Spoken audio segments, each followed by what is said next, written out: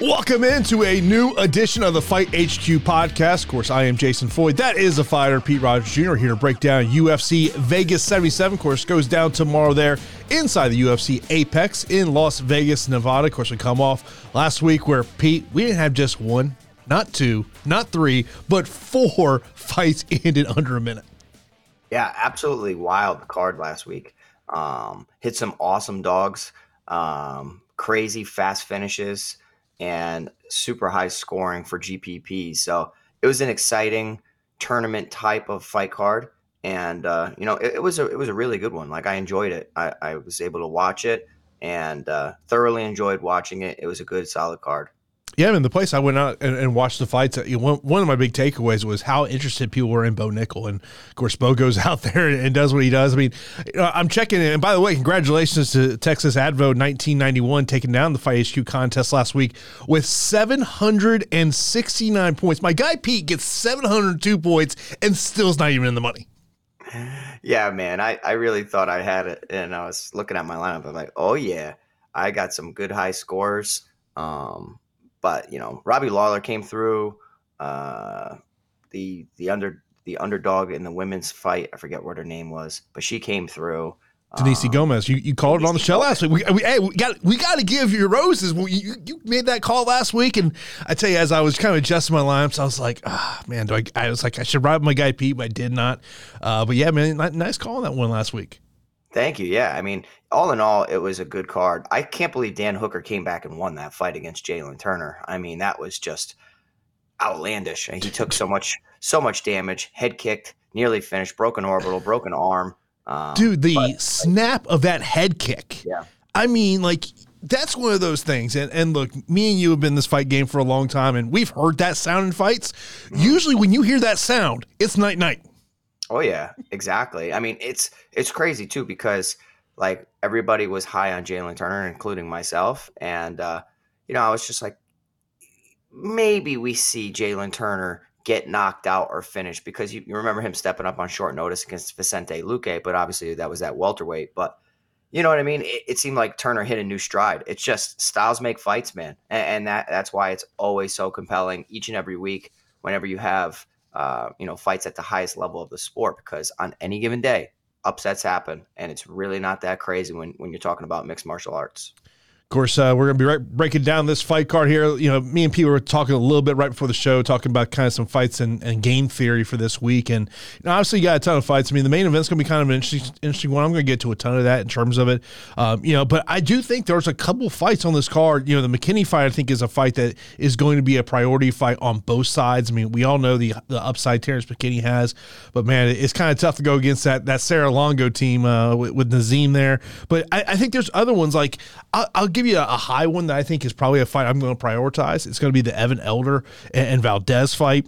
Takedown upside, Alex Munoz, even though he hasn't fought in 2 years, but that is a clear path to him winning that fight. So, like, that's going to be kind of generally how I'm looking at building my lineups for tomorrow. Yeah, I mean, I love some volatile matchups. That 8,200, 8,000 fight is always going to be a priority for me. The main event's hard to get away from when you have 5 rounds. And then some, like you mentioned, volatile fights between Nazim and Terrence McKinney. I also like a couple underdogs, but I definitely think I want to see where ownership plays out and where I can get some leverage on the field, because I'm liking some calls that I'm not too sure that the public agrees with me on.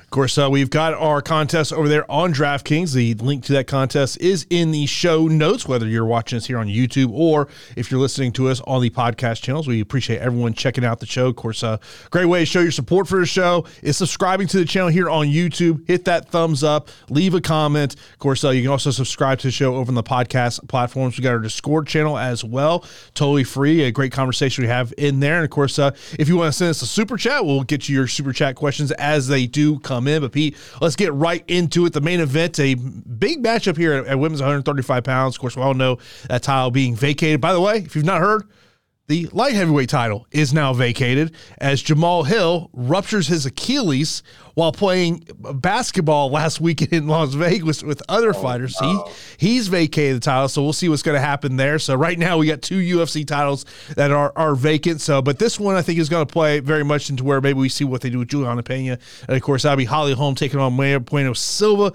Silva is a plus 145 betting underdog, minus 170. For Holly Holm. Holly, 8,600 on DK, 20 on FanDuel, and Silva, she's 7,600 on DK and $16 on FanDuel, Pete.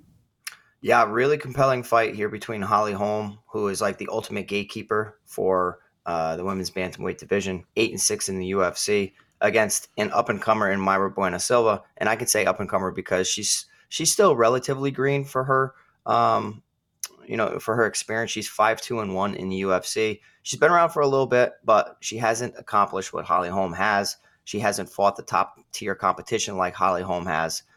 So the experience lies with Holly Holm. The coaching staff that Holly Holm always has around her, they develop a game plan to tailor around her strengths, which is distance striking, moving around, having good footwork, incorporating takedowns to solidify rounds. And we've seen her do that against some dangerous grapplers as well. Caitlin Vieira, very good grappler, and Holly Holm didn't shy away from attempting takedowns. She attempted 6. She was unable to, land any of them, but she still had 10 minutes of control time, lots of reversing positions and, fighting against the cage. With all that being said, though, I do have to say that it is very difficult in MMA to constantly go out there and be a gatekeeper and just beat everybody outside the champ. We saw last week, Robert Whittaker. I feel like nobody was giving Dricus du Plessis much of a shot.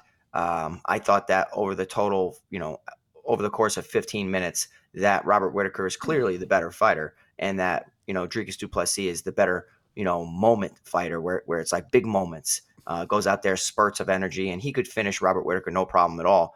But it just seemed like Dricus du Plessis was just, on the rise, and Robert Whittaker kind of lost a step and never truly recovered from getting dropped in round 1 on the stool.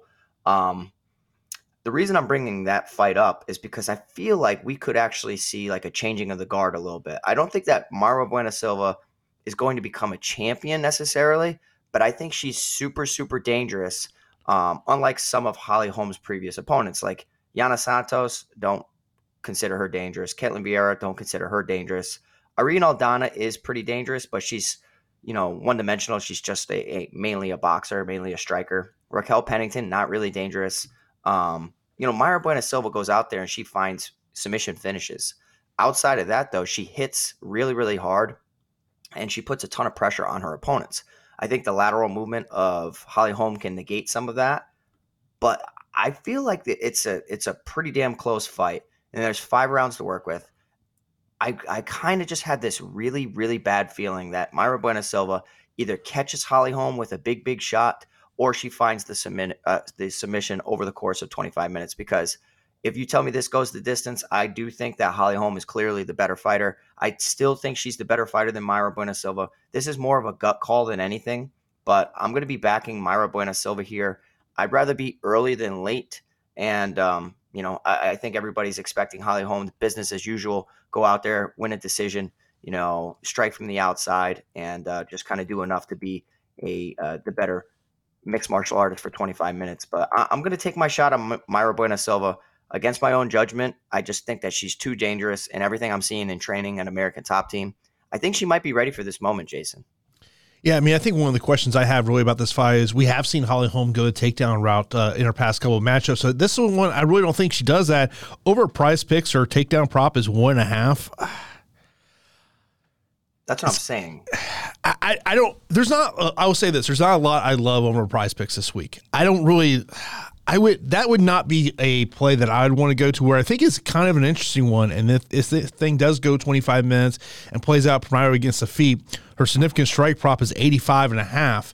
I would tend to maybe look at going over that 85.5 if this thing goes 5 minutes. But I'm kind of like you. I've really been looking at the underdog here in Silva, and I think she's going to be probably underdog pick number 1 for me. But it's one of those things, and I feel like I've discredited Holly Holm, over the last year or so. And I mean, look, we all know this. Father Time catches up with everyone. And maybe this is going to be the time. And it would not surprise me if the winner of this fight, if they go out there and have an unbelievable performance, that potentially they get the crack at Juliana Pena for the vacant title, saying that that's the route the UFC is going to go.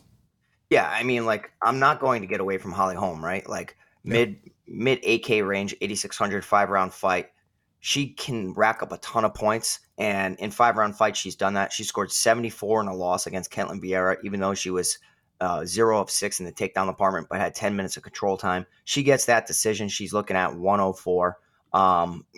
We've seen her in 5 rounds score 132 fantasy points. That was against Irene Aldana. She had 5 of 14 takedowns, 5 minutes of control time, high volume striking.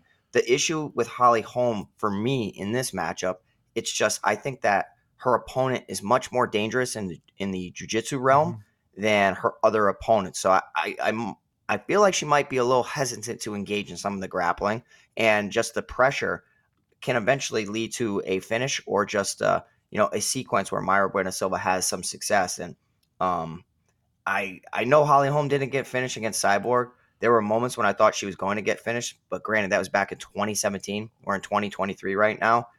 Father Time is undefeated. I'd rather be early than late, so I'll be edging towards Mayra Bueno Silva, but I'll be smashing this fight from an exposure level. Yeah, I'm with you there. Now, our co-main event is a matchup that came together here on Monday. Jack Della Maddalena, of course, we all know he was supposed to fight last week. Fight that ultimately does not happen due to a medical issue with his opponent. And he's now taking on the UFC newcomer, Basile Hafez. Hafez is a plus 380 underdog, minus 500 for Maddalena. Maddalena is 9,700 on DK, $23 on FanDuel. And for Basile, he is 6,500 on DK, $8 on FanDuel, Pete. Yeah, I think Hafez is he's solid, right? He's training with a good team. He's been incorporating some training up at the Onyx, Team Onyx with Gaethje and the Usman brothers and all of that. But he's predominantly a grappler on paper. He throws heavy strikes, and sometimes those heavy strikes drop his opponents. He's coming off a TKO finish. In other fights, though, I have seen his power on display. He's got a big right hand, and he kind of clubs and subs his opponents or hurts them en route to, getting on top and riding them out for the remainder of the round. The issue here is that he's going up against Jack Della Maddalena, who I think is one of the hottest fighters inside the UFC. 4 finishes in a row: Pete Rodriguez, Hamazan Ameev, Danny Roberts, and Randy Brown. I hold Randy Brown and Hamazan Ameev to a much higher standard than I do Basile Hafez. Doesn't mean he can't win this fight with a big overhand or a big shot. I do think that stylistically, the best path to beat Jack Della Maddalena is just wrestle early and wrestle often. A lot easier said than done. Would have loved to see the gut check against Sean Brady and see how Jack Della Maddalena handled a grappler of that caliber. I don't think that Basile Hafez is on the same level as Sean Brady at all. And I do know that Jack Della Maddalena has been working extensively with Craig Jones to up his jiu-jitsu and up his grappling. So I know he's going to be more than ready. The one thing that I have a concern with is back-to-back weight cuts for Jack Della Maddalena. We see silly things like this happen often in the sport where guys are impatient or ladies are impatient and they want to just stay active, and they go out there and they take a fight maybe that isn't the smartest because they either want to get a payday or they just want to get time in the cage. Think about Joanne Calderwood giving up a title shot for just to stay active and then losing that bout, and then her entire career has been somewhat derailed after that. I think Jack Della Maddalena clearly goes out there and picks up a knockout in round 1 or round 2. The issue here is the price point, $9,700. I think it's a great matchup for Jack Della Maddalena. His striking's on a completely different level. He's been preparing for a guy who's much better than Basile Hafez, working with Craig Jones. Everything points to Jack Della Maddalena to get this fight done early. It's just, does he do it early enough to get the quick win bonus? I don't think he gets the quick win bonus. It's not impossible. I think that he gets a round 1 finish, possibly a round 2, because Basile is somewhat dangerous. He's not a bum at all. He's very, very good. This is just a horrible step up in competition. It's an opportunity for Basile Hafez to get into the UFC. So I'll be playing plenty of Jack Della Maddalena, but obviously at that price point, I can pivot to other places and other 9,000 options to build a stronger lineup. Basile is a guy that I'm very familiar with. Got introduced to him when he was training out at Factory X. He was there for a while, and he's when you look at his strength of schedule, this is a guy who's fought tough competition on the regional scene. I mean, and he was a guy that over the last year or so, I always kind of felt like he was probably a win or two away from getting a UFC call. I mean, you're talking about back when, early on in his career, in his fifth pro fight, he took on Jeremiah Wells. I mean, yeah. So this is a guy who's fought tough competition. But I'm glad that you brought up the point. Is to me, it's like when you look at what happened last week with Jack Della Maddalena, is like how much weight did he cut to make weight, and then once the fight was scrapped, did you go into binge eating mode? And that to me is, but to me, Jack's got to be the play here, but. I'm going to take some stabs at Basile Hafez if he can maybe weather an early storm from Jack Della Maddalena. Yeah, I'm single-digit exposure to Basile Hafez, but like it's sometimes certain cards you can have a fighter who in a loss does enough to get you to that optimal score. I bring it up, and I've been bringing it up for months and months and months. Stephen Kozlow, a long time ago against Cameron Simon, in a loss, racked up enough takedowns and enough control time, even though he did lose. It allowed me to get to such a unique score that nobody else had it. Could Basile do that? I think it's going to be really, really hard against Jack Della Maddalena, but it's not impossible. So I'll keep him probably 2%, 3%. But yeah, I'm expecting Jack Della Maddalena to roll here. Yeah, you look over at Prize Picks, Jack Della Maddalena, 30.5 significant strikes. His fight time is 4.5 minutes, and his fantasy score is 120.5. I mean, I can see the path to getting past 120.5, but likely going to need a first round victory there. Once again, not a lot that I love on Prize Picks this week. Yeah, and that's rare because Jason finds that value for you guys there's over on Prize Picks, but like he's like not going to recommend something that he's not confident in. So it's like.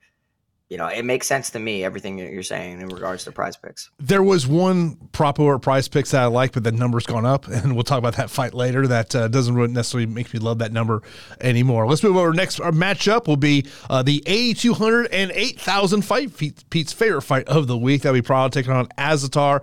Prado is a minus 115 betting favorite, minus 105 for Azatar. Prado's 8,200 on DK, $16 on FanDuel, and for Azatar, he's 8,000 on DK and $15 on FanDuel, Pete. I'm struggling with this fight, and it's the salary that I struggle with, and then we have two volatile options, so I'm really going to struggle. So you have Otman Azatar, who had 2 first-round TKO finishes over Timu Pakalan and Kama Worthy, then paired up against Matt Frivola, went out there, looked to be wild, as he always is, but got caught with a left hook mid-exchange, and when he was finishing round 1. You have Francisco Prado, who on the regional scene is, finding finishes, very, very aggressive. When he goes, he puts together some good combinations. He hits really hard, has a great left hook, good wild shots, can kick. But it was a massive step up in competition against Jamie Malarkey in his debut. Can't really fault him there. I do see some green tendencies for Francisco Prado on the mat. He is slightly favored on DraftKings at 8,200 over Otman Azatar. And I will say that probably the strength of schedule, lies with Otman Azatar regionally, and then obviously having some more UFC experience as well. So this is a super volatile matchup. I want to get behind the young kid in Francisco Prado. There were moments in the first fight against Jamie Malarkey where I thought he'd be more aggressive than he was. And, perhaps it was due to the respect of Jamie Malarkey, but waiting a little bit and kind of like letting the bright lights get to you allowed Jamie Malarkey to pick up some momentum in that fight. If he does that against Otman Azatar, I feel like he could get clipped and hurt and knocked out, or maybe just controlled throughout. And next thing you know, 10 minutes passes and you're down 2 rounds. It's a tough fight. Francisco Prado is training out of the Goat Shed. I know that they are in MMA gym on the rise in Florida. They train really hard. They do a lot of MMA glove sparring. I'm big on that because I make my guys and myself do MMA glove sparring a lot. sounds obvious, but a lot of people don't do it as often as they should. Small glove sparring is great. Francisco Prado, according to their coach, has been put through one of the toughest training camps he's ever had anybody go through. Take that with a grain of salt. That could be coaches speak. But I'm going to slightly lean towards Francisco Prado. It's not a confident play at all. This is probably like a 55-45 type of exposure for me. I'm going to get to one of these guys. I'm expecting the fight to end inside of a round and a half. Just given the nature of both of them, they throw caution to the wind. Big shots. It's going to be about who lands first. I'll lean with Francisco Prado, slightly younger, could be hungrier, and kind of just more aggressive. So we'll see. But I'm going to lean towards Francisco Prado. Yeah, I mean, there's a reason this is the 8,200, 8,000 fight of the week. And look over Prize Picks, Prado fight time 6 minutes, 76.5 fantasy score. So I think if you like Prado to win this fight via stoppage, that's an easy overplay in terms of that. And significant strikes 28.5. Out of those three, if I was going to play any of them, I'd probably play the fantasy score just because I do think that this fight's probably going to end sometime in the first or second round. I think this has the recipe for potentially just being one of those fun fights of the card. And when you look at what the ownership projections are, I mean, I'm liking where these numbers are at. I think you get a little bit of value on both these guys, but I don't. It's not a fight that I feel confident in saying this guy is going to win. Yeah, me either. And it's like you know that Prado faced tough competition in Jamie Malarkey. So it's like, okay, here's an easier fight against Otman Azatar. Stylistically, that's what he should like, a stand-up fight. But it's almost like, Otman, he's a tough out as well, and you can't really hold a loss to Matt Frivola negatively. So it's like, you know what I mean? Like, yeah, he got caught by Matt Frivola. Yeah. So did Drew Dober. You know what I mean? So who had never been knocked out. Right, exactly. So we can't really hold that against them. And Frivola hits like a truck. I might have to wait a day or wake up early tomorrow and then see what the exposure is like. Because if one of these guys is going completely, glossed over, and it's like recency bias, everybody wants to back, Prado, and they don't want to get to Otman Azatar, I'm okay with taking that gamble. It's a really close fight for me. Yeah, no, I'm with you. And Brian in the chat says this is a fight we must target. I feel like it's a coin flip fight. I think it's got to be. It's a fringe priority fight for me, just because of. But it's a fight that I don't feel confident either way. I mean, I think either one of these guys. I mean, I slightly do lean Prado, but if I'm looking, but to me, that'll probably be more of to see where ownership is when we get to lock time there tomorrow. Next up, we got a matchup that was initially supposed to be the co-main event, but got moved down on the fight card. Jung Young Park taking on Albert Duraev. Duraev a plus 135 underdog, minus 160 for Park. Park 8,500 DK, $17 on FanDuel. Duraev 7,700 DK and $12 on FanDuel. Pete. Yeah, another fight that I'm struggling a little bit with. And, Jung Young Park's a tough out. He can box really well. He can grapple offensively decently well. He can even defend takedowns at a decent rate. He defended 21 takedowns against Eric Anders, who, muscles a lot of takedown attempts, doesn't really have the best technique as far as wrestling is considered, but it's still stuffing 21 takedowns is a tough task. Jung Young Park has solid boxing, definitely better 15-minute gas tank in this matchup against Albert Duraev. Duraev probably has the higher first-round finish rate, though. I have to tell you, I know he hasn't done it in the UFC yet, but regionally, even on Dana White's Contender Series, when he goes, he's tough to stop. Like, he has a great blast double. He has great top control. He will wrist ride. He will start trapping arms. He will hit you with ground and pound, setting up chokes. The technique on some of his chokes is not the best, but what he does is he suffocates you with some really, really pressure style of grappling and ground and pound. Debuting against Roman Kopylov, hurt in that matchup, landed only 1 of 9 takedown attempts, had 5 minutes of control time, not the best accuracy. Second matchup against Joaquin Buckley, lost due to doctor stoppage, after round 2. He attempted 9 takedowns, only had 2 that were successful, only 1.5 minutes of control time. And then most recently against Chidi Njokuani, I thought this could have been a breakout spot for him. I know that his striking is lackadaisical at times, but if you've been following Chidi Njokuani's career, you can take Chidi down, you can, ragdoll him and get him out of there, through ground and pound, through submissions. And that just wasn't the case. Like, we saw Albert Duraev land 2 of 3 takedowns, had 4 minutes of control time, didn't get him out of there. So I'm kind of scratching my head. Is like, did I overestimate what Albert Duraev's ceiling was inside the UFC? He looked great on the Contender Series, but now he's going up against a guy in Jun Park who will be his equal in most of these categories. I think that he's going to take down Jun Park round 1, have his way, possibly finishing him. But as the fight goes on, I think that Jun Park's clearly going to work his way back in. He can actually reverse position, stuff takedowns, and make this into a competitive kickboxing fight as well. So I really want to pick Albert Duraev here, sitting there at 7,700. He's a dog that's kind of, I'll use your word, he's fringe worthy for me. So he's a part of my underdog player pool, but I'm not going to be confident enough and say that he's going to get that win. So I'm going to be leaning towards Jun Park to pick up a decision over Albert Duraev. And you look over at Prize Picks, that fight time on this one, 14 3/4 for Park, 77.5 fantasy score for Park, and 44.5 significant strikes for Park. Look, I don't really love playing these 14 3/4 fight times in a 15-minute fight, but I feel like if you want to go with this one, that to me would be an overplay in terms of, and I'm actually kind of surprised how much ownership this fight's getting. Yeah, I don't get it. I think it's got to be incorrect because if it is correct, I just don't understand it. Like, there's somebody that we're going to get to that's priced below that I absolutely love, and I'm going to be all about as far as exposure is concerned. And I can't wait to see if you agree with me or not. And I know what the fight is, and we're going to get into it. Chelsea Chandler taking on Norma Dumont. Chandler, a plus 120 betting underdog, minus 144. Norma Dumont, 8,400 on DK, $17 on FanDuel. Chandler, 7,800 on DK, $14 on FanDuel. Of course, she made a little bit of news this week, kind of talking about look, it's not a new rumor about Ronda coming back to the UFC, folks. I'm telling you, this rumor has been out there for about 2 months now. Really? See, I don't like Ronda Rousey, so I haven't been paying attention to anything, but I don't think that she'll come back. Maybe she will.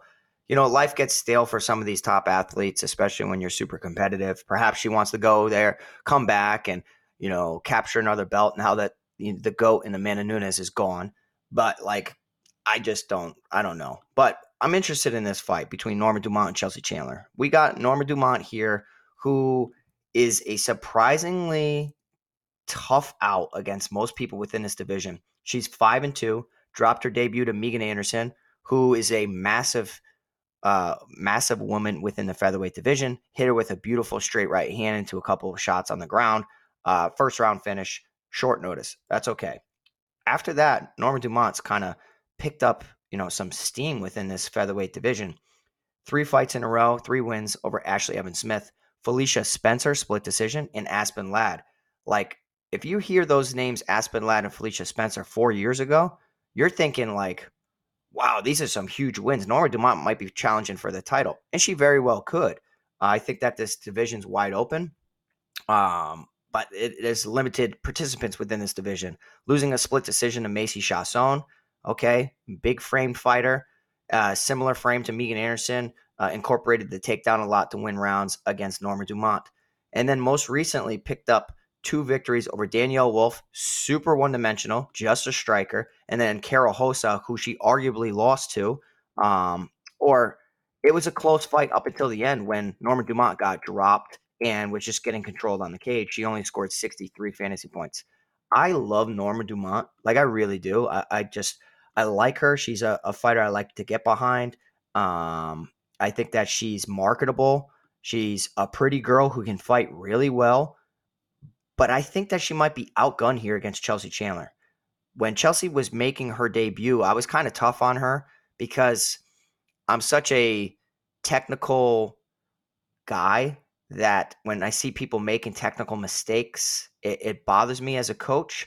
But her aggressiveness overshadows her technical deficiencies. She's huge for this division. She is a true featherweight. I don't think that Norma Dumont really is. I know she's fought at featherweight, but I feel like she could make bantamweight if she absolutely needed to. I think it's kind of just more of a comfort thing. I think Chelsea Chandler is going to be extremely strong in the clinch, going to put Norma Dumont against the cage. Dumont makes some mistakes where she keeps her lead hand super low, And as a coach, we've already seen Dumont get hurt and rocked numerous times. She was rocked and knocked out against Megan Anderson, dropped against Carol Hosa, hurt at other times as well. And Chelsea Chandler's got a big lead hook. She's a southpaw.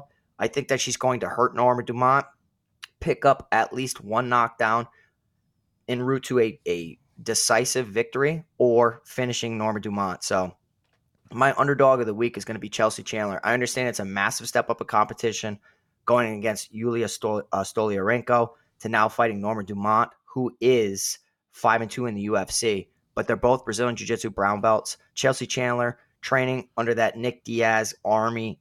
I just think that she's got that dog in her where she at 7,800 is going to fight, and she's really, really mean. I think she's going to test that chin on Norma Dumont early and often. And I think she's the dog shot of the week that I'm going to stick behind. I mentioned a comment over in chat from that dude. He says, the Anderson fight, I thought the foot kick to the eye was stopped due to cut. That was against Kat Zingano. Yeah.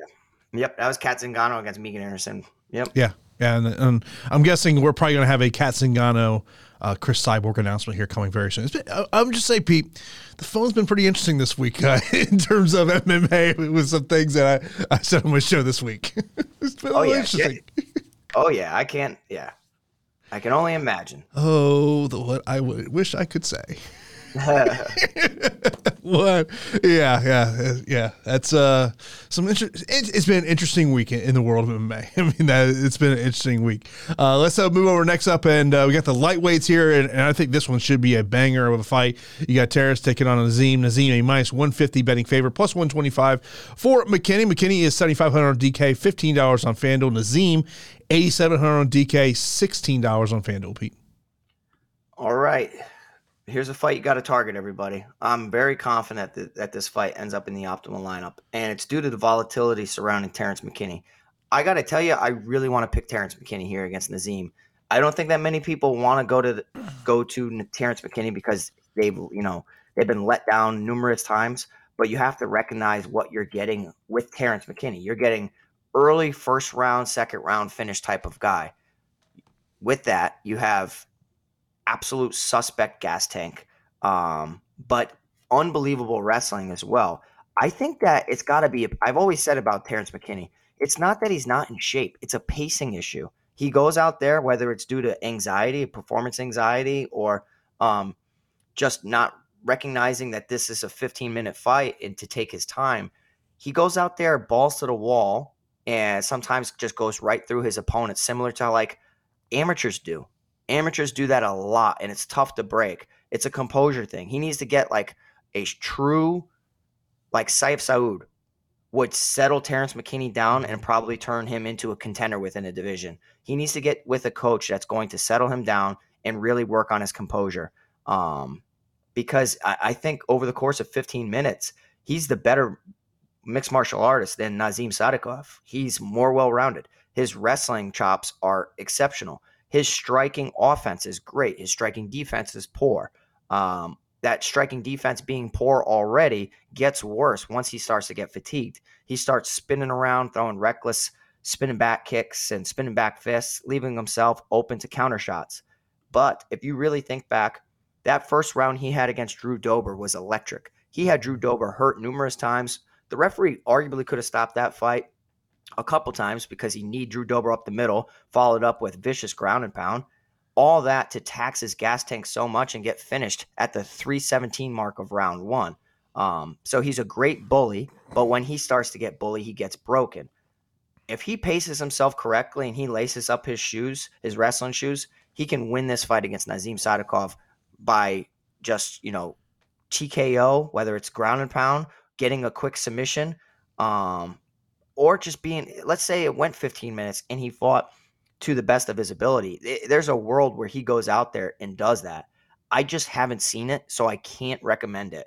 I can't recommend it when I know that Nazim Sadikov is surrounded by good wrestlers. He's got good, bodies around that camp at Longo Weidman. He's going to sprawl and brawl, has good striking. But if you look at that Evan Elder fight, he wasn't winning that fight. He was a little bit behind. Evan Elder's a good mixed martial artist, good striking, good wrestling. He just wasn't he wasn't taking initiative in that fight. And I feel like if you're banking on Nazim to just get McKinney out of there because you're waiting for McKinney to gas or you're waiting for McKinney to make mistakes, what happens if he doesn't? So I'm torn on this fight. It's an exposure fight for me. I think that Nazim Sadikov can clearly knock out and finish Terrence McKinney. But if you go back and you watch that Evan Elder fight, Nazim was dropped by Evan Elder with a big shot over the top. So Terrence McKinney hits really, really hard. He could hit him with a big shot, incorporate takedowns, submit him. But one way or another, I see this fight ending in the first 2 rounds. So I'm seeing a ton of exposure on this fight. Totally agree with it. I'm okay with taking a dog shot on Terrence McKinney. I understand what I'm getting into. I'm not going to hold that Ishmael Bonfim loss against him. And I do think that Nazim hasn't shown me anything in the UFC either. So I'm torn. I'm talking in circles with this fight, but I'm going to say that it's a slight lean towards Nazim, but I'm smashing exposure to the Terrence McKinney side. As you were breaking down the fight there, and I agree with everything you had to say there, I was thinking, because I know we get a lot of questions about single entry builds. And this may be a fight that people in single entry just click on McKinney, that you might be able to find some leverage in single entry by going to Nazim. I tell you what, according to ownership, it seems like that's what people are going to do, but I don't feel like people are going to want to get behind McKinney. I almost feel like those ownerships are going to be flipped. But I could be wrong. It could just be such a volatile matchup, similar to the Prado Azatar one, where expect half your lineups to be dead, or just pivot away from all of it, and hopefully you pick up on another underdog that you have more exposure to, and it's going to end up working out for you. But I do like the fight. Inside of 2 rounds, I think, is the call. Yeah, I mean, the fight time over on Prize Picks for this one is 5 minutes. Nazim's fantasy score 81.5. Nazim significant strikes 27.5. Not really much I love there on Prize Picks in terms of this one, just because of I could see it going over 5 minutes. I really can. But also I could see this thing ending in 2 minutes. Like it's right. just it's got volatility written all over it for me. And and it's like Spencer's mentioned, and I know that he's dabbled and trained with Kevin Holland. I don't know how to take that. You know what I mean? Like I don't know how to take that as far as, like, he's a bigger body. Kevin Holland ain't the smartest fighter at all. His fight IQ is pretty low, just because he's going out there to be an entertainer. So I don't know how to take that. But like my point was, you want to get behind a strategist. Like, say, like if Greg Jackson or Saif Saud had a hold of Terrence McKinney, he would reach his potential. You know what I'm saying? Yeah. We were actually talking about Kevin Holland on a podcast this week, and we were saying, what do you think if he calls Dana has him in his phone as Big Mouth? Ooh, I think he has to. He probably does. He has to. That'd be great. Yeah. I mean, he's Kevin will fight anybody anytime. I mean, Michael Chiesa was probably sitting there last week going, "Hey man, we got a fight scheduled in 3 weeks. Why are you trying to get on this card?" Yeah, exactly. And that's kind of like if Jack Della Maddalena accepted a fight at a higher weight class than welterweight instead of accepting a short notice against Kevin Holland. I think that could have ruffled some feathers within the division and made everybody be like, well, what the heck? Is he picking and choosing? So maybe it was a statement thing, like, no, I just want to fight welterweights only at 170. And that's why Della Maddalena chose to cut weight twice. Yeah, and also a lot of that, I think, goes into the matchup that you're going to get there. Let's move over to our next matchup. You got Melsick taking on Tucker. Tucker is a plus 135 betting underdog, minus 160 for Melsick. Melsick, 9,200 on DK, $17 on FanDuel, and Tucker is 7,000 on DK, $13 on FanDuel. Yeah, help me out, Jason. I mean, there are very close fights on this card. So I can make the case for a lot of underdogs. Chelsea Chandler's the one underdog that I'm actually like putting my stamp on. Mayra Bueno Silva I'm leaning towards. Tucker Lutz is one of those guys that I have circled, and he's fringe worthy. Do I trust him? No, not necessarily, because he went out there and got finished against Daniel Pineda, who has a wealth of experience, is super dangerous in the submission grappling department. But it's been some time since Daniel Pineda, like, I thought that if Tucker Lutz is who I think he is, he could go out there and possibly get rid of Daniel Pineda. But Pineda's a tough out. Stylistically, against Melsick Bagdasaryan, take him down, look to exploit his grappling deficiencies, similar to how Joshua Kulabau did, despite, Melsick having a strong round one. I don't like the price tag on Melsick. So I think that's why I can see getting behind Tucker Lutz. But just because I don't like the price tag doesn't mean I don't think he's going to win. I think that, we've seen him pick up nice finishes in the past. Colin Anglin, he picked up a second round finish. But Colin Anglin was content to strike with him, and that was okay. Bruno Souza is a striker that was okay with striking him, and he scored 60 points. He was unable to finish him. It was a competitive fight. He defended 4 takedowns. But I just don't trust Tucker Lutz to go out there and say, let's wrestle. I think it's going to be a 15-minute fight. In periods, he could try to look to wrestle. He attempted 4 takedowns in his debut, landed 3 of them. Attempted to take down Pat Sabatini one time and was successful. And then against Daniel Pineda, went 0-4 in the takedown department. I don't think that he's going to attempt more than 4 takedowns, and I don't think that he's going to have significant success. So the better minute winner, in my opinion, is going to be Melsick Bogdasarian, but I think that Tucker Lutz is a fantastic underdog. I can see why people want to be a little bit more aggressive towards the underdog. Significant price disparity, $7,000 for Tucker Lutz, where Melsick Bogdasarian's $9,200. I don't like the price tag on Melsick, so it's just going to be fading the fight for me in hopes that I'm correct, but I'm still picking Melsick to win a decision. Yeah, I mean, the question for me is, can you trust Tucker Lutz to go out there and utilize grappling? Yeah. And I don't know if we can, Yeah, no, I'm with you there. Let's move over to our next matchup, female matchup. We got Victoria taking on Nunez. Victoria is a minus 190 betting favorite, plus 160 for Nunez. Victoria, 9,300 on DK, $19 on FanDuel. And Nunez is 6,900 on DK and $11 on FanDuel, Pete. All right, careful here.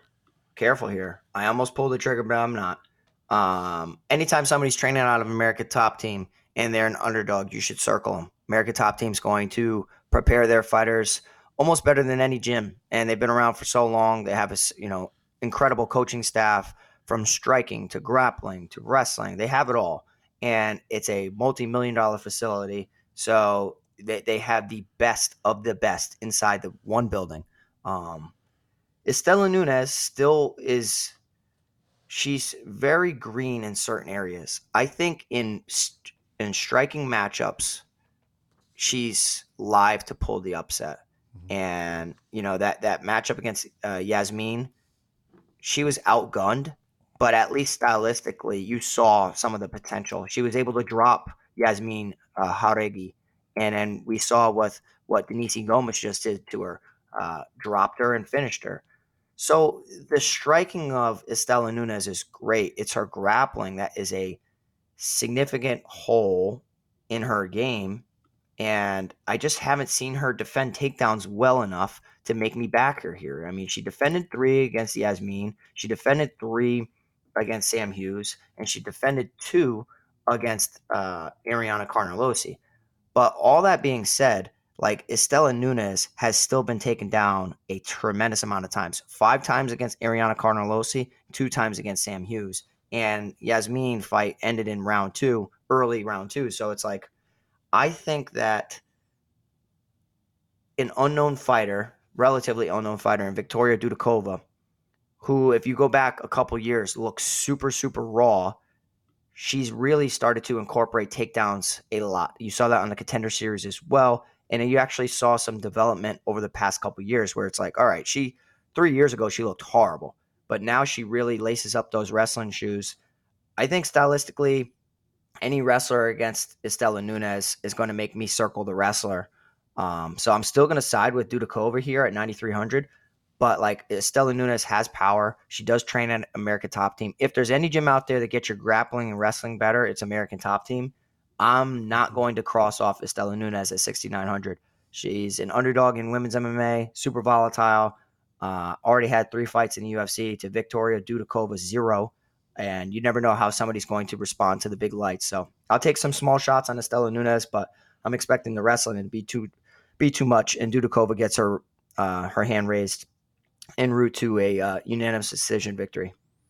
Yeah, this is actually one of the fights on Prize Picks that I do like a prop, and I like the over 12.5 fight time minutes on Dudakova. I think that the 2.5 takedowns is also an interesting prop there, but to me, the fight time over 12.5 is the one that I look like the most over there on Prize Picks. Next up, we have got Costa taking on Lingo. Costa is a minus 240 betting favorite, plus 200 for Lingo. Costa 9,100 on DK, $19 on FanDuel, and Lingo 7,100 on DK, $10 on FanDuel. Pete. Yeah, I mean, like this is an interesting fight. Melky Zael Costa against Austin Lingo. I think that Melky Zael Costa looks good. He's a strong striker. On the feet, he looked good against Thiago Moises. He can grapple, but like that was Thiago Moises' path to victory is go down, take him down, look to hop on the back, look to exploit him as early as possible. And, it happened in round two. Melky Zael Costa on the feet, though, is super dangerous. He's not just a boxer. He will kick a lot. He will just be a better kickboxer in this matchup against Austin Lingo, who predominantly likes to throw hands. The good thing about Austin Lingo is that he's out of a good camp.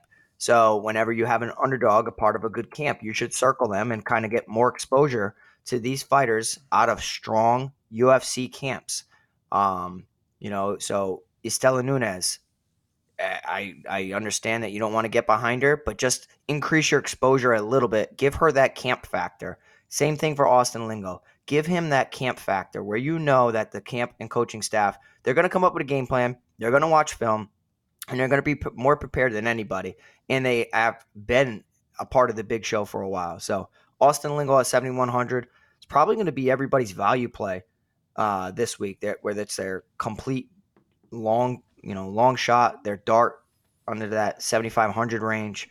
I'm okay with it. I just feel like he's going to be a step behind in a lot of the sequences. Mm-hmm. Austin Lingo, not a takedown guy, can defend takedowns. I think this is going to be a 15-minute kickboxing fight. Melky Zael Costa will be the better striker, in my opinion. He'll target the body and the legs a little bit better than Austin Lingo, who is just mainly, chopping at the head, throwing good body shots, but he won't go to the legs at all. So I'm going to be going with Melky Zael Costa to win a 15-minute striking contest. Will he hurt Austin Lingo? Sure, that could happen. I'm not in love with the price tag at 9,100. I do think that he wins, but I don't like the price. Yeah, I don't love the price tag on this one either. And Austin Lingo's a guy I really don't like to get to in DFS. And, over at Prize Picks, I will say I do like the over fight time on Costa, which is 12.5. Also, I like the over 54.5 significant strikes as well in terms of this one over there on Prize Picks. Next up, we've got a matchup that I think has got a chance to be a little bit of a banger. That's Evan Elder taking on Valdez. Elder, a 3-1 betting favorite, plus 240 for Valdez. Elder is 9,400 DK, $21 on FanDuel. And Valdez, 6,800 on DK, $10 on FanDuel. I'm a little surprised with some of these salaries, I have to tell you. And when you're sitting here and you're seeing Melky Zael Costa 9,100, Dudakova 93, Milsic 92, and then you see Jack Della Maddalena, one of the best up and comers in the sport, priced 97. It's very easy for me to just say I'm going to get the Jack Della Maddalena. I just love his skill set. Other fighters can definitely outscore him, but I just don't really like where they're at. Evan Elder, 9,400, significant favorite, and that's predominantly because of what Genaro Valdez has done in his previous fights. Knocked down 4, 5, 6 times against Matt Frivola and got finished in round 1. We've never seen something like that where somebody gets dropped and knocked down so many times in the same round. We're not talking 15 minutes. We're saying 4 or 5 times in the first round. Giving up takedowns to Natan Levy, getting booted in the face, dropped against Natan Levy. He's defensively reckless and irresponsible. So now he's priced at 6,800. Offensively, skill-wise, though, I don't think that there should be such a disparity here from the salaries to the odds. You have Elder, minus 300 favorite. He can get takedowns if he wants to get takedowns. He's a very good fighter out of Killcliff FC. He can land big shots. He switches stances well, throws good combinations from both sides. And I do think that he's going to hurt Genaro Valdez. Everybody else has. Why can't Evan Elder? It's just a price tag thing for me. 9,400 is a little rich. I was kind of expecting him to be like 8,900, and I was going to be like, all right, I can get behind Evan Elder. $500 more than where I was expecting. I get it to a point because it's matchup based and it's against his opponent, but like Genaro Valdez, he's dangerous too, and like Evan Elder did just get TKO'd, but it was mainly due to the cut, and he was winning that fight. So I'm going to be picking Evan Elder here, but like most of these 9,000 options outside of JDM, it's kind of just a head scratcher, and I'm just not in love with the price tag. They should score well. Like Evan Elder should score well if he wins against Genaro Valdez. It's just like I'm loving the mid-range this week. I have to tell you. Yeah, this is Elder was actually a guy I did get into. I just did a dummy build. And it was just one of those things where I had enough cash left over to be able to get to him. But because there are some under 8,000 options I do like this week. But yeah, this one could be a little sneaky potential fight of the night. There's something about this fight tells me it could be a good one. Next up, we've got an undefeated prospect here taking on a veteran, Tyson Nam, welcoming him in. Maxim minus 420 betting favorite, plus 320 for Tyson Nam. Nam 6,600 on DK, $9 on FanDuel. And on the other side, Azat is 9,600 on DK, $22 on FanDuel, Pete. And this is a classic UFC matchmaking right here, Pete. Oh yeah, classic UFC matchmaking and massive prospect against a UFC veteran. And are you ready for the big show or not? And I do think that Tyson Nam he's dangerous in any fight. And in the flyweight division, that he can crack and hit anybody and hurt them because he's done it throughout his entire career between, flyweight and bantamweight. He has a massive right hand. I remember when Eduardo Dantas was one of my favorite fighters in Bellator and took a fight outside the promotion to stay active, and Tyson Nam ended up finishing him. And I'm like, who the hell is Tyson Nam? Because Eduardo Dantas was, held in such high regard, in my opinion. And you saw what Tyson Nam can do even back in 2022 against a dangerous fighter in Ode Osborne. You make a mistake, you stand in front of him, he throws that missile right hand, he'll knock you out. Jerome Rivera wasn't UFC ready, and he knocked him out in the second round. Zaruk Adashev, he knocked him out in the first round. So he's dangerous. In his previous matchup against Bruno Silva, he was hurt on the feet and then strangled for the first time in his career. So I understand the odds here. Azat Maxim is an undefeated prospect who offensively wrestles so well. Like, I love watching him wrestle. His wrestling is really, really high. Tyson Nam, for the most part of his career, is able to defend takedowns and sprawl and brawl. It's just his volume is low, and if he doesn't land that big right hand, he's most likely not winning the fight. So he has a puncher's chance. Everybody on this card has a puncher's chance, but Tyson Nam has a larger chance than most, especially for this division. I think that Azat Maxim's speed in everything is just could be way too much for Tyson Nam. The speed of the wrestling and the grappling, the speed on the hands. I can see Maxim finishing him by hitting with a big shot en route to a submission, or just, one way or another, just being too much for him and outworking him. So I really like Maxim here. I like the price tag at nine. Well, I can't say I like the price tag. I wish he was cheaper, but I understand the price tag at 9,600. Let's see if the kid's ready. I think he is ready for this opportunity. And like I said, I think the speed's going to be the difference maker here. So give me Maxim at 9,600. I'll take a couple shots on the 6,600 price tag on Tyson Nam. But like, say this goes 15 minutes, Tyson Nam probably not breaking 20 points. Tyson Nam's always been a favorite of mine just because of going back all those years and kind of what he had to go through with the whole issues when he beat Dantas and the legal situation that he was involved with Bellator. So, but I mean, look, if I'm looking at making a punt play, Tyson Nam would be a punt play just because if Tyson Nam's going to win, it's going to be via knockout.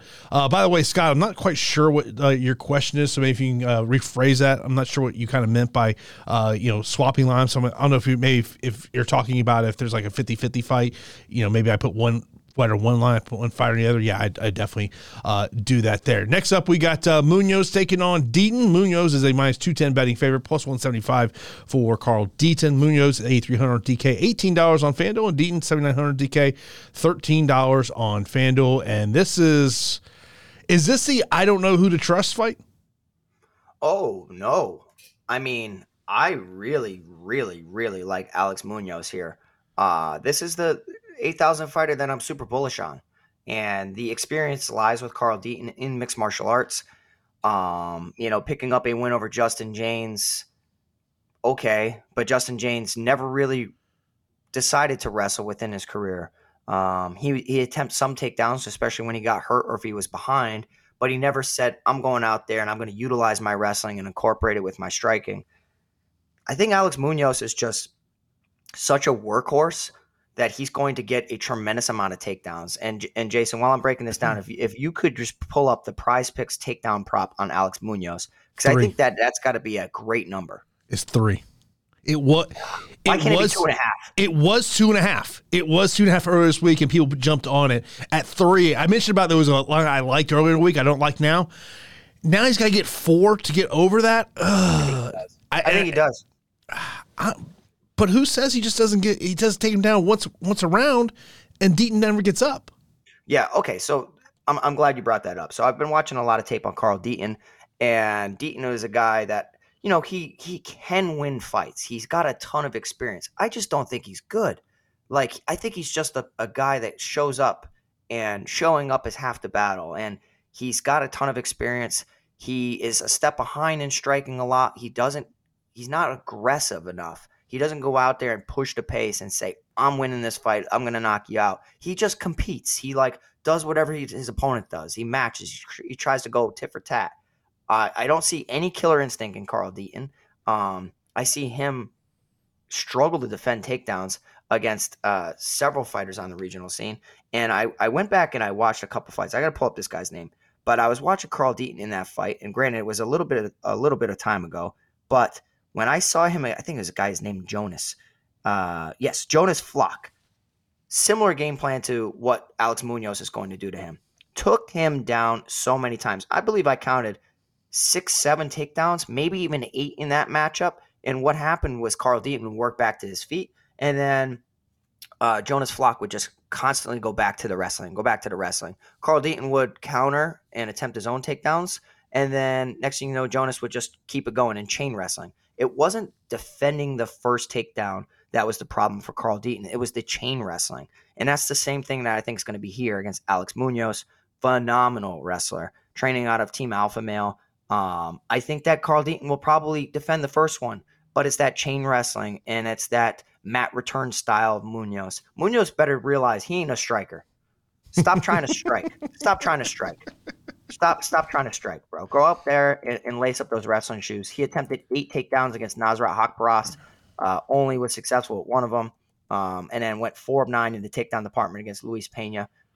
Munoz, you're priced at 8,300. We need 4+ takedowns this week. I think you can do it, and I think he might break the slate.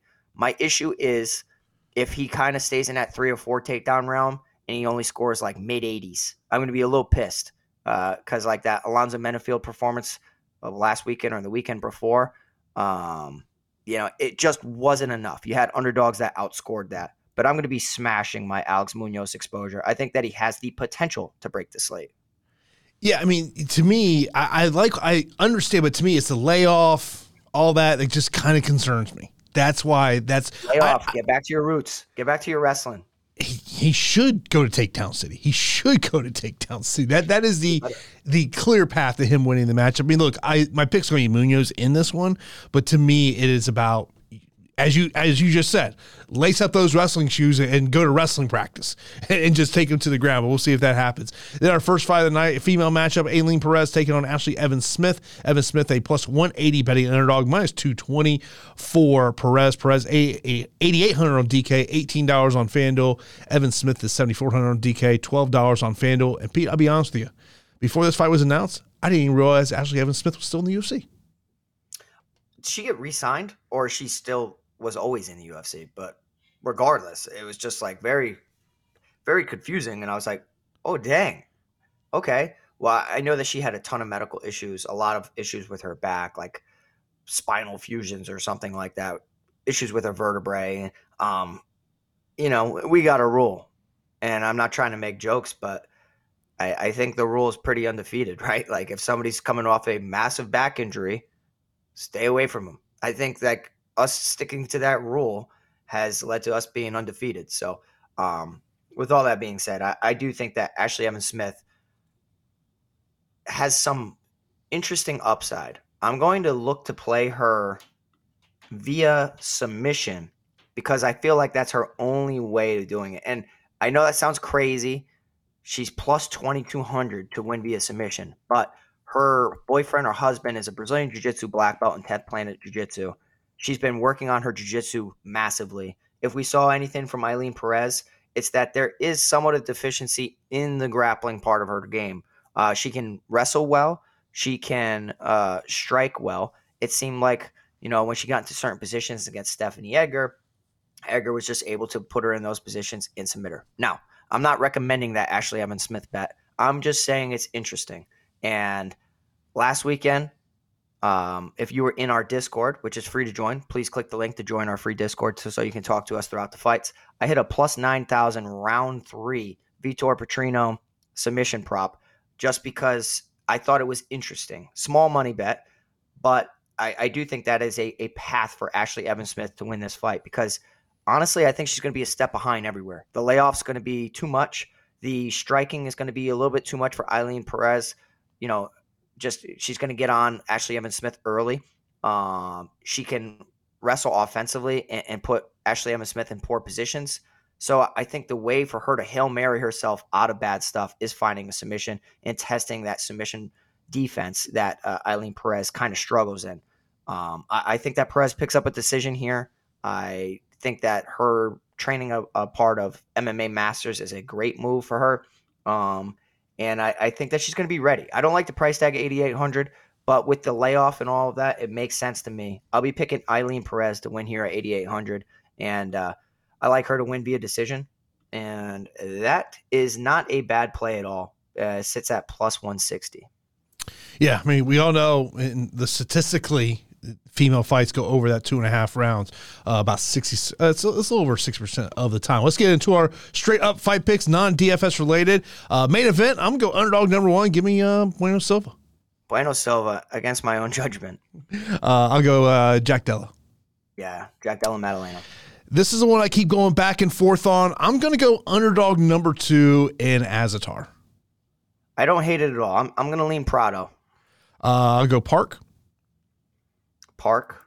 Give me underdog number 3, Chelsea Chandler. Chelsea Chandler, big time. I'm going to go Nazim, don't feel good about it. Then I'm going to go Melsick. Then I will go Victoria. Yep, Dudakova. Give me Costa. Same Costa. Elder for me. Elder. Maxim. Munoz. And then I will go Perez for me as well. Of course, if you got any questions, you can line those up. If you want to throw us a super chat, we go right to the top of the queue. Also got some questions from Discord that came in before the show. First up, we'll go. The first question was FanDuel cheapies. So when I'm thinking FanDuel cheapies, I'm kind of thinking usually 13 and under for the most part, Pete. And, so as I look at that number,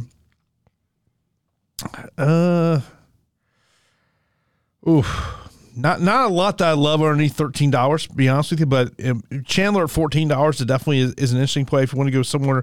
I mean, I talked about Nam. I mean, it's a punt play for me, but if he's going to win, it's going to be via knockout. Yeah, I'm all over Chelsea Chandler this week, and it's women's mixed martial arts, and you know that it's volatile at times. Mm-hmm. She's got crazy power, and she's just mean, and she's a bully, and she's not one-dimensional. She's a brown belt in Brazilian Jiu-Jitsu. I think that's going to be like my big flag plant of the week is Chelsea Chandler across all platforms. Smash the exposure to her. I feel like I've watched enough film where I'm confident that she's going to hurt Norma Dumont. Best value plays under 8K on DraftKings, Pete. Yeah, Chandler, Bueno Silva. Then it gets interesting. Then it gets really interesting. I think that it's like McKinney / Lutz, one of those guys. But I don't feel comfortable with either one of them. You know, if you said including the 8,000, and I think that Azatar could be a strong play because it's a close fight. Favorite core plays. I'm going to go somebody in the 5-round fight. Mm-hmm. So it's going to be a little bit more exposure to Bueno Silva, Chelsea Chandler, Jack Della Maddalena. Yeah, I mean the next one is about favorite inside distance fights. I think Maddalena and Basile is a fight that I would kind of look at as a high probability of going in there. And by the way, Samuel, appreciate your super chat as always, man. I appreciate when you throw those super chats our way. And yeah, if you're in or to score, Pete dropped a little nugget. Pete didn't even tell me. Well, we talked about it. I know, I didn't. I forgot. We talked about it weeks ago. And then I'm sitting there having a cold beverage, and I was like, oh, let me text Pete. Yeah, I'm sorry. I've been working so much, and then I got an email, and I've been going back and forth. So what we're doing is we are just going to make some merch for everybody, a part of the community. If you guys are going to want a t-shirt or a hoodie, what we're going to do is we're going to have an online store, and it's going to have like a 2 or 3 week period where you can go on there, order it, and that's how we're going to go through these merch purchases. And I'm excited to see what they look like. As soon as they give me the mock-up, I'll post it in our community, and then I'll post the link, and we can get going. And I can't wait to start wearing some of the Fight HQ attire. Other fights that I look at as a favorite inside the distance: Prado, Azatar, Nazim, McKinney, Elder Valdez. I love it. I mean, he's if you just right then and there, not say you have to get exposure to all those, but if you said like 1 to 2 of those fights Jason just recommended, if you were out using a crunching device, I think that sets you up for a great lineup. Yeah, no doubt about it. Next one was Jason's special play first fight of the night takes. I will have very limited exposure on the first fight of the night. Yeah, I mean, it's just like the issue, right, is that Ashley Evans Smith hasn't been knocked out in the UFC. Outside the UFC, she was knocked out really, really quickly. I think it was as an amateur. So could it happen? Yes. But we've seen her go up against other fighters that haven't been able to do it, one of them being Norma Dumont. So I think losing a decision makes much more sense. Favorite MVP and high upside value plays. In terms of MVP, like, there's not one I say I love as like, okay, that's definitely, I mean, the main event because of the 5-round nature in it. But then there's other ones like if Munoz gets those wrestling shoes on, I mean, that score could be huge. Yeah, I mean, it all comes down to, do you want a safe score part of that MVP, or do you want like, could be 120, could be 16. You know what I mean? Like, if you want to take that gamble, then you go with somebody in the mid 8,000 range or something like that in a close competitive fight. Like a Terrence McKinney in an MVP spot can give you everything, or he could give you nothing. Yeah. Or you could just be smart and just get the more like high end Jack Della Maddalena in the MVP. It's a lot, but at least you know you're getting points in that position. Yeah, when you talk about high upside value plays, I look at some of these just low salary fighters, like someone like a Tucker Lutz. Kind of what we were just talking with Munoz. If he wrestles up his wrestling shoes, I think he's got an interesting value there. You mentioned about McKinney, but I mean McKinney is always going to be a boom bust play. I mean it's like a heavyweight fight. He's a boom bust play, going into it. And then. I mean, Bueno Silva at 7,600, I think it's going to have high ownership, but you got to love the value there. Next up, we have favorite captain on the captain mode. So just kind of looking at the captain contest here. I mean, Jack Della Maddalena is 14-4. I mean, that's a lot to put in that captain role. I mean, like, this is where I would probably be looking at Prado, Azatar, McKinney, Nazim would be kind of the ones that I'd be circling as captains. Yeah, I mean, how about Chelsea Chandler? Yeah, that's an interesting one. I like her. Norma Dumont's tough though. It's just like, can she get her out of there? I think that she's going to drop her. So I like her. Top punt plays. I mentioned about it. To me, a punt play is Tyson Name, just because of if he wins, it's going to be by knockout. Yeah, I get it. I do get it. I think I'd go absolute pump play is Stella Nunes. Okay. Over under 6.5, low number, a lot of fights, but there's a lot of fights in this card that I can see going to decision. I'm going to say less. Good number. Yeah, I think I lean less as well. Best decision odds. Oh Lord. Oh man, there's a lot of fights that I can see going decision here. I mean, but like plus 155, 160. That's not bad. Yeah. I mean, there's a lot of these fights. Munoz decision plus 120. Outside of that, like, I'd probably say those two if I had to pick or like a Jung Park via decision. Plus 175. Best 3 to 4 leg parlays. If I was going to put a 3-legger together, I mean, obviously, I wouldn't love to put Madeline in there just because he's a 5-1 favorite in this one, and I think the number's going to soar. I would probably go Munoz, Silva, and Elder. I'm going to go some weird fights this week, man. I'm going to go with Perez, Munoz, Chandler. And our final question is, we're going to wrap up the show here, comes from Tristan. He says, rank the 9K options, highest leverage plays, and who has the best takedown upside. So you look at your 9,000 options this week: Costa, Melsick, Victoria, Elder, Maxim, and Madalena. Takedown upside. It's easy for me. It's Maxim 1, Dudakova 2, Elder 3. Forget everybody else. Mm-hmm. Yeah, I mean the problem with Madalena to me is just it's getting there, Now, I mean, I think. Yeah. I mean, I think it depends on how many 7,000 options you're going to put in your lineup to get to Madalena. That to me is the question mark. Yeah. The ranking I just did was just for takedown upside. It's just Maxim 1, Dudakova 2,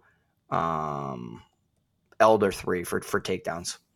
Yeah, I wanted to pull up ownership projections to see who's got the leverage in terms of those. I mean, I think that a lot of people are going to be getting to Madalena. So, look, in last week, Bo Nickel was in the optimal lineup, but he also went out there and won in 38 seconds, I think it was.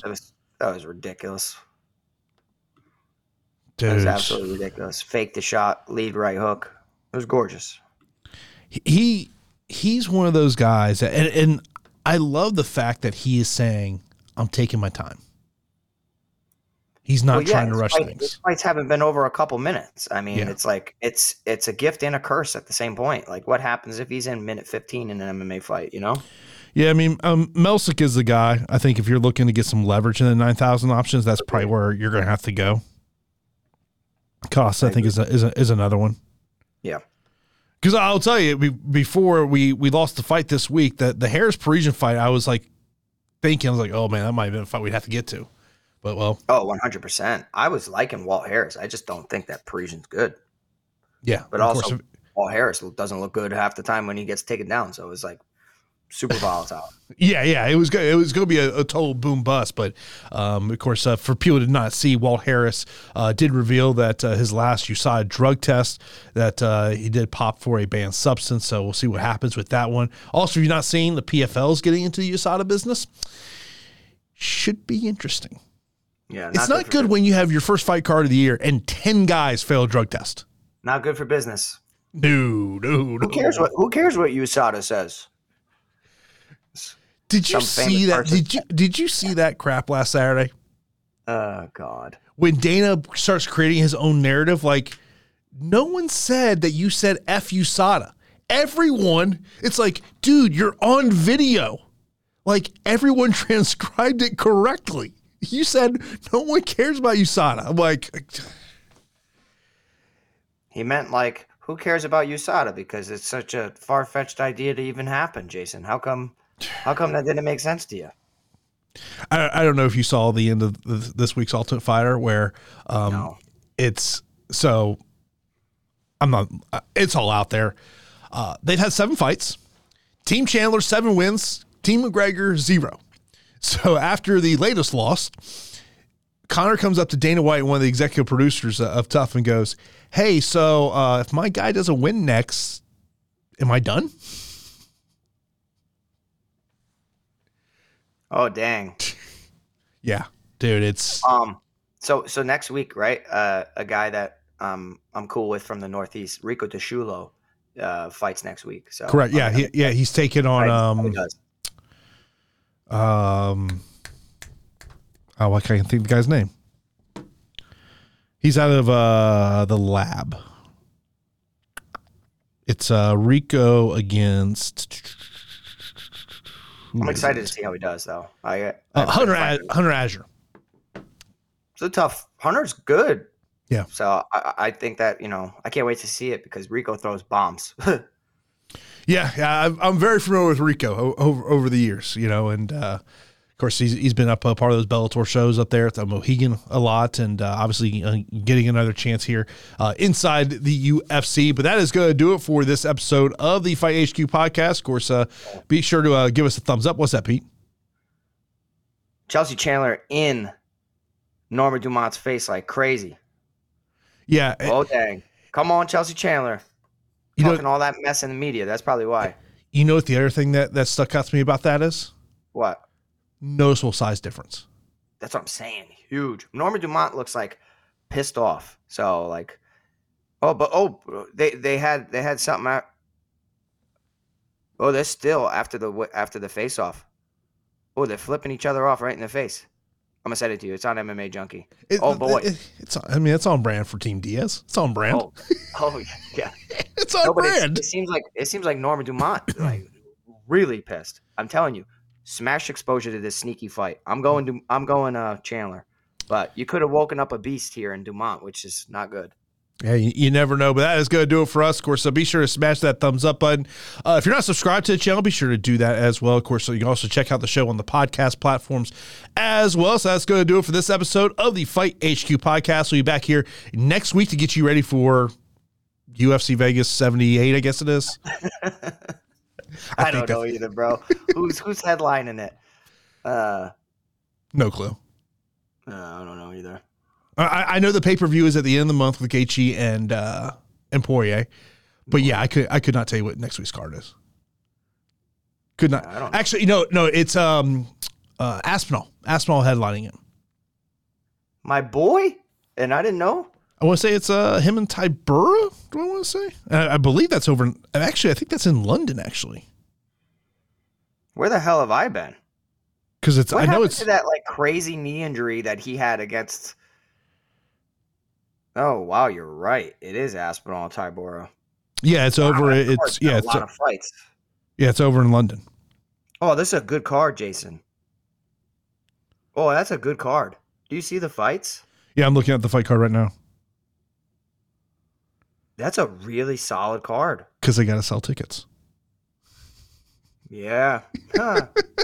Accountability. Who would have ever thought? Yeah, dude, right now there is 15 fights booked for this card. Yeah, that's what I'm saying. It's a holy moly. I know we said we were getting out of here, but look at these fights. So we got Aspinall Tybura, McCann Stolyarenko, Herbert Farazian, Murphy Kulabau, Nathaniel Wood, my boy, Andre Feely, Andre Muniz, Paul Craig. That's a jiu-jitsu delight. I can't wait to see that. Some guy, Mark Jacasey against Joel Alvarez, Caitlin Vieira, Penny Kianzad, Brian Barberena, Makhmud Muradov. Holy moly. I'm excited. About time. Look, all you got to do is look at a fight card, and you know whether it's in the Apex or they actually have to sell tickets. Yeah, it's very clear. It is true. Well, very clear. Lots of fights next week. Good fights this weekend. Good luck to everybody. Thank you guys for joining us. We appreciate it. Before you head out, hit that like button. Get us over 100 likes. Each and every like is truly appreciated. If you can subscribe to the channel, please help us get to 1,000 subscribers. Join the community in our free Discord that's linked below. And good luck this weekend. Let's win some money. And we will talk to you next week right here on the Fight HQ podcast.